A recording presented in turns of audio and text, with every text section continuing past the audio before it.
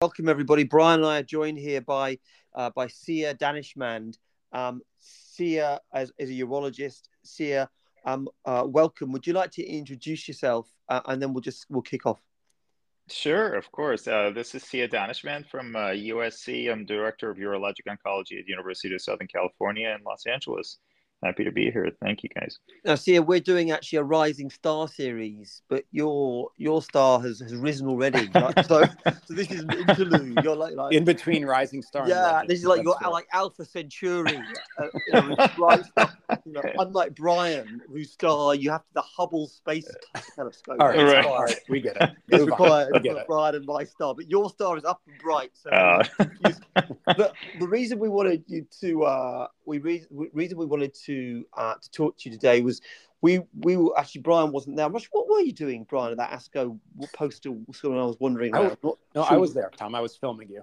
Oh yes, that's a good point. You were, weren't you? So, Sia, the key was we stumbled across something which I thought was really interesting, in that you were giving oral erdafitinib, which is an FGFR inhibitor, to patients with really early urothelial cancer. And, erdafitinib is a drug which we sort of, at the moment, are giving third and fourth line to patients with FGFR alterations.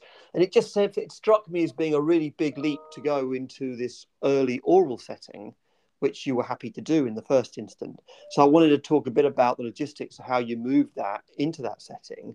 And then secondly, that actually there was some great activity. So maybe the best place to start would be the biology and the rationale of why erdafitinib and FGFR inhibitor might work in non-muscle invasive bladder cancer. Right. So we know, this is a hot topic, FGFR3 alterations in urothelial carcinomas. As you said, it's been approved for metastatic setting in the third and fourth line settings. But we know that these alterations are more common in earlier stage disease, actually, in non-muscle invasive bladder cancer, up to maybe 40%, and in low-grade tumors, actually, even up to 80%. So it's a natural sort of extension to start seeing what the efficacy of these drugs are in the earlier stage disease. Why would it be higher in the earlier setting? I'm not sure it's exactly known. It doesn't have anything to do with its sort of aggressive nature, but it's just, the alterations are for a long time known to be more prevalent in low-grade disease, for instance. They're more prevalent in luminal tumors, is that right? There was that luminal 1, luminal 2, and it was sort of that luminal 1. And there's always been this discussion about whether they were whether those were immunologically not very immune infiltrated. Do you know very much about the biology of that subgroup of patients? No, I don't actually. I just know, I've been following this FGFR tyrosine kinase inhibitors for quite some time, and thought this was a really good target. And there's been a lot of activity in this class of medication for use in not just non-muscle invasive, but also upper tract tumors where the alterations are thought to be higher than there in the bladder as well. So there was some activity there with infigratinib in a trial that unfortunately closed recently, the Proof 302 trial, as adjuvant treatment. To describe what you did, and you had a very interesting trial design around how you've made assessments within the bladder. Yeah, sure. So certainly not my design. This is Janssen led international multi-institutional trial. It's a phase 2 study, and it's looking at the efficacy and safety of erda in BCG unresponsive high-risk non-muscle invasive bladder cancer patients. So a lot of activity there in BCG unresponsive patients with intravesical therapies, novel delivery mechanisms. But this is the first, as far as I know, oral medication used for this patient population. So it's a phase 2 study for patients who have FGFR3 alterations, and the study is called the THOR-2, THOR-2. And so the interim results were presented at GU ASCO, and there are 3 cohorts, and we can discuss those. And so what are those 3 cohorts? Okay, so patients were screened. If they were BCG unresponsive, they were screened. The cohort 1 was the high-risk non-muscle invasive papillary tumor only, so no CIS, and they were randomized between erdafitinib, versus investigator choice of an intravesical gemcitabine or mitomycin. So that was cohort 1. Cohort 2 was the same, except they also had CIS, and they went straight to erdafitinib, so no randomization. So cohort 2 got erdafitinib, 20 patients there, and that was an exploratory endpoint of CR rates seen at cycle 3 day 1 and cycle 6 day 1. So and the key secondary was safety. Cohort 3, which opened as a sort of a sub cohort, was looking at intermediate risk non-muscle invasive bladder cancer. These were mostly low grade patients who are recurrent, and we left a marker lesion in these patients after incomplete TUR. So we removed all the tumors and left one single marker lesion.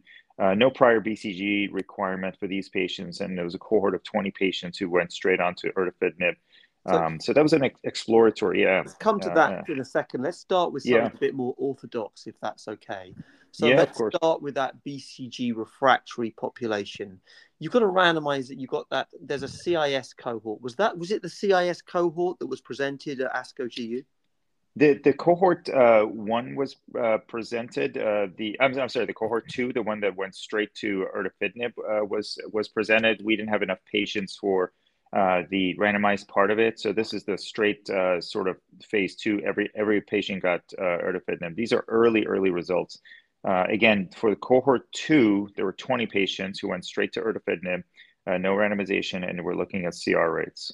And they had CIS. Yes, correct. They had to have CIS with or without papillary disease. And they so failed CIS was BCG. a must. Exactly. And that benchmark. So we talk about CR rates, and we've had many podcasts on whether CR is a good endpoint here, but we feel it. CR rates of 40% have been described, and durable CR rates of perhaps more like 20% with pembrolizumab, and we saw IL-15 superagonist where the results were perhaps more durable at 40%. And so and what did you show in your cohort? So again, these are early results. The data cutoff was September 2022, so there were only 10 patients for whom we had available data. This was presented by Jim Cato at GU ASCO, and I was one of the co-authors. But of the 10 patients receiving erda, the median follow-up from first dose was 9 months, and there was at the first evaluation, the CR rate was essentially 100%. This was cycle 3 day 1. So 9 of 9 evaluable patients. At the second evaluations, which was cycle 6 day 1, it was 75%. So 6 of the 8 evaluable patients. So again, really early results were very, very encouraging so far. CR defined as no tumor present. So these were cytology negative, cystoscopy negative, Any compulsory biopsies? Biopsies are required at the 6-month time point, and not all those are available yet. But not at the 3-month. Not at the 3-month, correct. Okay. So fair to say that at that 6-month time point, you're about 75% CR. Is that right? Yeah, so far. I mean, again, it's a low number of patients, but certainly very encouraging preliminary results here. Yeah, and you have 10 more patients that were treated that you don't have results yet. And if let's say it holds up, I mean, 75 at 6 months is a great number, relative to benchmarks. What are there further plans to expand? Do you know, or can you say, or what's going to happen from there? I don't know. I think that the main cohort is going to be that cohort 1.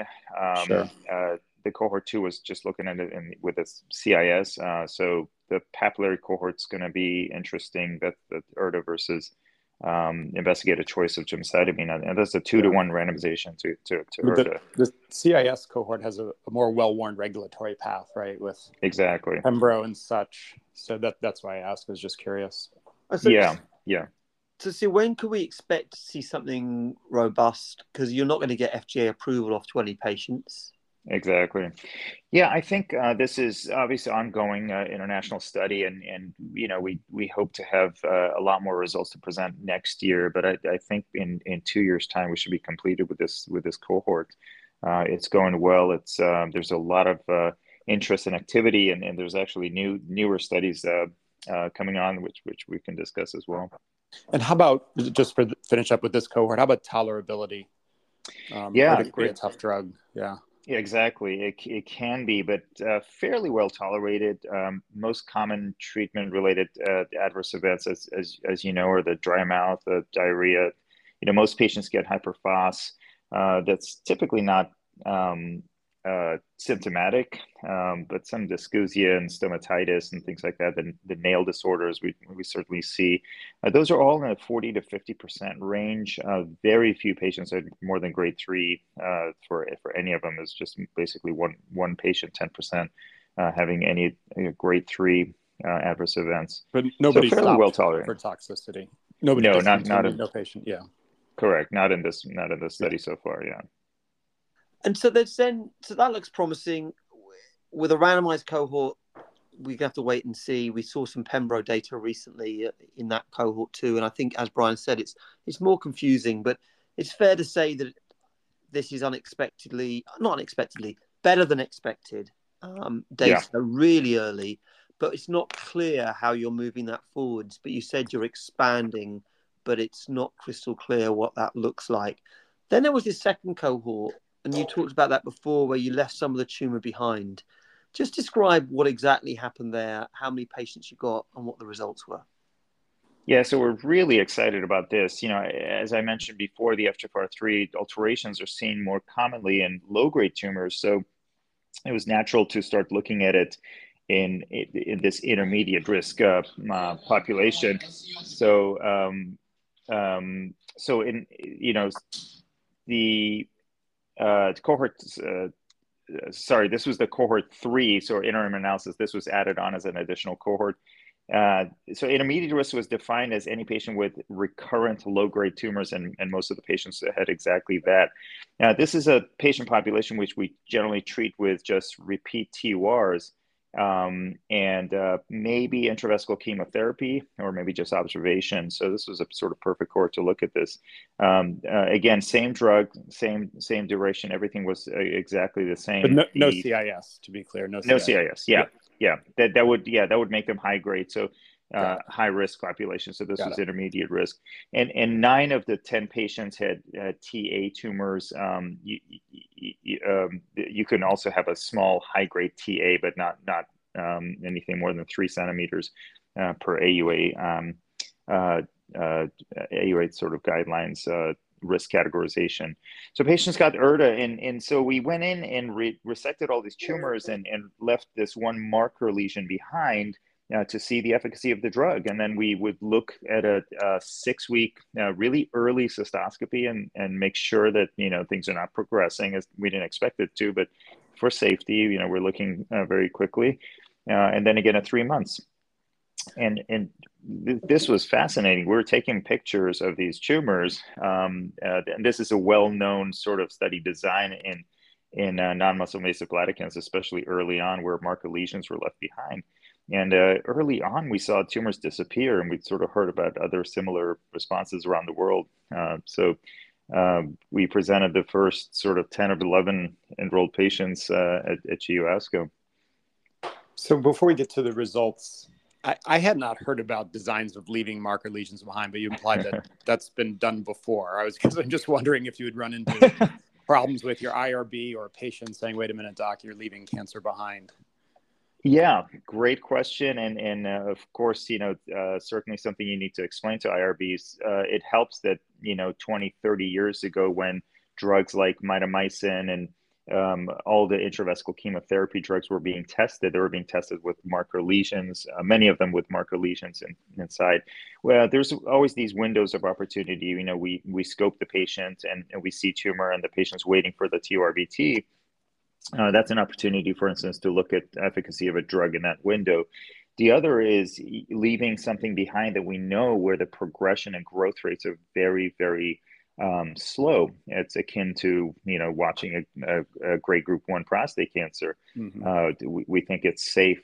The progression rates are 5%. The recurrence rates are high, but the progression rates are extremely low. So in fact, one of the criteria was that we as investigators would assess the progression rates to be less than 5%.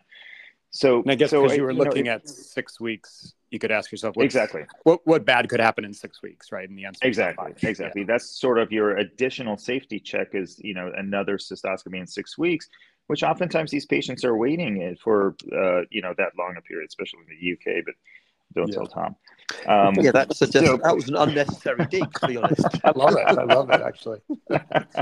Okay, no, that makes sense. It makes sense. Yeah. So we deem it to be safe, and so that's how we explain it to the patient. And plus, there's a growing body of experts, I guess, around the world who think that surveillance for some patients is even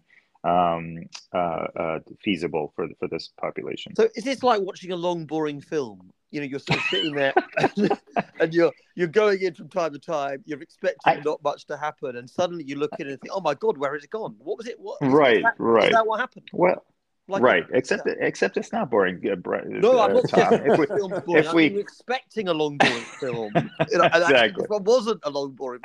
This is a big. This had a sort of a Saving Private Ryan sort of D-Day moment at the beginning, where suddenly everything disappears and there's drama at the opening scene. Is that because I'm guessing you weren't expecting these to disappear, or were you? No, I have to be honest with you. I absolutely did not expect this. I thought maybe it'll get smaller, but this was absolute disappearance of the tumor. So then you think, okay, well, the first one, I don't know what happened, but that can't be real. And then the second one happens, and you're like, oh, okay, there's something happening here. And the third one, and you hear other, you see pictures and other centers are having similar experiences. This is really fascinating. Tell us this is cumulative results. Did you mention? Yeah, so let me just tell you, like I think I mentioned, the inclusion criteria of these patients with the grade 1 TA tumors, no previous CIS, risk of progression less than 5%, and then of course, we tested them and they have to have FGFR3 alteration. So patients receive this continuous erda 6 milligrams once a day with no up titration, 28-day cycles, and then we would look very, very closely at these patients. And so of the 11 patients for whom 11 patients were enrolled, 10 of the 11 received the erdafitinib. The median follow-up is, again, fairly short at just less than 6 months. And the median time for erda was 2.9 months. 6 of the 8 evaluable patients by the data cutoff had a CR, and then 1 of the patients had a PR. So, the CR rate's about 75%. Again, it's early, but seeing the tumor disappear in front of your eyes is pretty remarkable. So where'd you go with this? Because I guess there's no real. This is biologically really interesting. I'm guessing there's some great translational science to come out of this cohort. Exactly. But in reality, doing cystoscopy and cutting it out is still easy, and most of these patients don't die of bladder cancer, and no one wants to have long-term erdafitinib. So what do you do with this? Absolutely, you hit the nail on the head. So yeah, we're not going to be using the toxic drug to constantly try to get rid of it. But there's a lot of other applications, Tom. I think one of them is having high volume upper tract urothelial, low-grade urothelial carcinoma. If we test those instead of doing nephroureterectomies, we can use this drug to get rid of most of the tumors and perhaps make them more amenable to endoscopic management once they shrink. We could use this drug intermittently for the patients who have high volume intermediate risk disease. Doing TURBT on high volume low-grade tumors in the bladder can be a daunting experience for the patient, constantly going back to the operating room. I was going to ask, of course, do you think you need continual erdafitinib, right? Is this a true CR, like you've killed all the cancer cells, or as you implied, you could use it intermittently? Yeah, honestly, I think it gets rid of the tumor, but the biology of the bladder and the field defect, they'll appear again, and you could use it intermittently if the results are this quick. But the real exciting part of this is that erdafitinib is now being placed in a long sustained release format in a device that's fondly known as the pretzel, we have experience with these sunrise trials with Janssen putting gemcitabine in these pretzels called a TAR-200. And now there's a trial TAR-210 where erdafitinib is placed in the pretzel, being placed in the bladder for 6 weeks at a time. I'm sorry, 3 weeks at a time, and that there's sustained release of the erdafitinib within the bladder. And there's a lot of excitement there because you're not going to get the systemic toxicities and hopefully get the same sort of efficacy. And how long does the drug delivery last? 3 weeks. Oh, 3 weeks, but you'd have to get a new device every 3 weeks. Exactly. Yeah, those are really simple to remove and replace in the office. I was easy one for of the... you to say. Right. So, but easier than taking the patient to the operating room. 3 weeks might be enough as well. Why would 3 weeks not be enough? Well, I just had to go in if I'm a patient, I have to go in every 3 weeks and get my pretzel replaced. No, but you might. But one 3 week course might be enough, Brian. Well, yeah, I guess that's what I'm asking. Is it require continuous drug delivery or not? It does. I mean, again, this is going to be because it's a phase one only because the drug is obviously well known, but the delivery mechanism is unknown. So it's a phase one. We're going to quickly move into phase two and possibly even three with this pretzel with the erda. So that's where I think the natural extension of this drug and sort of a mechanism is going to be maybe upper tract delivery for both low grade and high grade tumors that are large volume. We don't want to be doing surgery and removing kidneys and removing bladders for these recurrent low grade tumors. Last question. Oh, you go first, Brian. Well, I was going to ask, we get some patients who are elderly and comorbid and, you're kind of just managing them endoscopically in the bladder, which we all agree is less than ideal, but you're sometimes pushed in that corner. I could see an application there as well to just sort of debulk, especially in more symptomatic patients. Is that realistic? Exactly. Yeah. Absolutely. I think it's very realistic. The symptom control basically in those patients, they do bleed. They have irritating voiding symptoms. So absolutely, I see application in that setting as well. Yeah. So FGFR inhibition in advanced disease and in platinum refractory disease, single arm study, 40% response rate. The Thor randomized trial in that space we're excited about, but FGFR inhibition is at the moment seen like a sort of a last or a second to last throw of the dice. What you're describing is actually the complete opposite. You're describing that actually it might be most active super early, and actually you described upper tract disease, you described slow release with the pretzel. Do you think there's an opportunity for an adjuvant study, a positive is it going to be, is that a possibility too, or is that a step too far for us? It is. No, I don't think it's too far, but we tried very hard with Proof 302 in the adjuvant study in the upper tract where we thought that the FGFR3 alterations are going to be seen in about 40% of patients. The accrual worldwide was very, very slow. For various reasons, and most of which was we were not seeing the alterations that we were. The hit rate was far less than the 40% we'd hoped for. The randomization process was difficult, so I think adjuvant studies are very difficult, and using molecular markers to stratify patients, but certainly not out of the question. I mean, in earlier state disease, certainly we can think of that. So we could agree that Sunrise program with the pretzel and with different drugs and different agents with local, that sounds to me like a really exciting new avenue for the future. It is, and those are their 4 studies that are ongoing around the world globally, and each one is a combination in various stages of disease, spanning from non-muscle invasive all the way to locally advanced disease with use of satrilimab, which is a PD-1 inhibitor. So we're really going to see the individual components of the treatments coming together and see the efficacy of this drug alone and in combination. So my last question. And you kind of alluded. You just had a last question. No, that was my second to last question. I remember the rules about 2 last questions. Tom, don't give me grief about asking too many questions. I feel I get a lot of flack. Yeah, I've got to tell you. Last question. And here we are. How many patients? How many up patients did you screen? You mentioned these small 10 to 20 patient cohorts. Do you have an idea of the denominator, i.e., because you said it's about 40% FGF should be FGF altered, but did that turn out in terms of screening for trials? Because sometimes it's different than, say, a retrospective series. Yeah, the final numbers are coming in, but and I was one of the co-PIs with Monty Pal on this proof study, but it was approaching 1,000 patients. There was a ton of interest and activity in trying to screen patients for this adjuvant study globally, and so we did a great job at the screening. But oftentimes we found, most of those screenings turned out to be negative. This is again for adjuvant study and upper tract sort of advanced. But how about disease, the studies you described, the 10, 20 patients? Oh, I'm sorry. Yeah. I was just curious. This was about 30 to 40% for the non-muscle invasive, and then for the low grade, for the cohort 3, that low grade was 80%. So it's much higher hit rates. Yeah. Yeah. All right, that was magic, Sia. This has been great. I think we're going to see you soon, right? Yeah. We hope so. We hope so.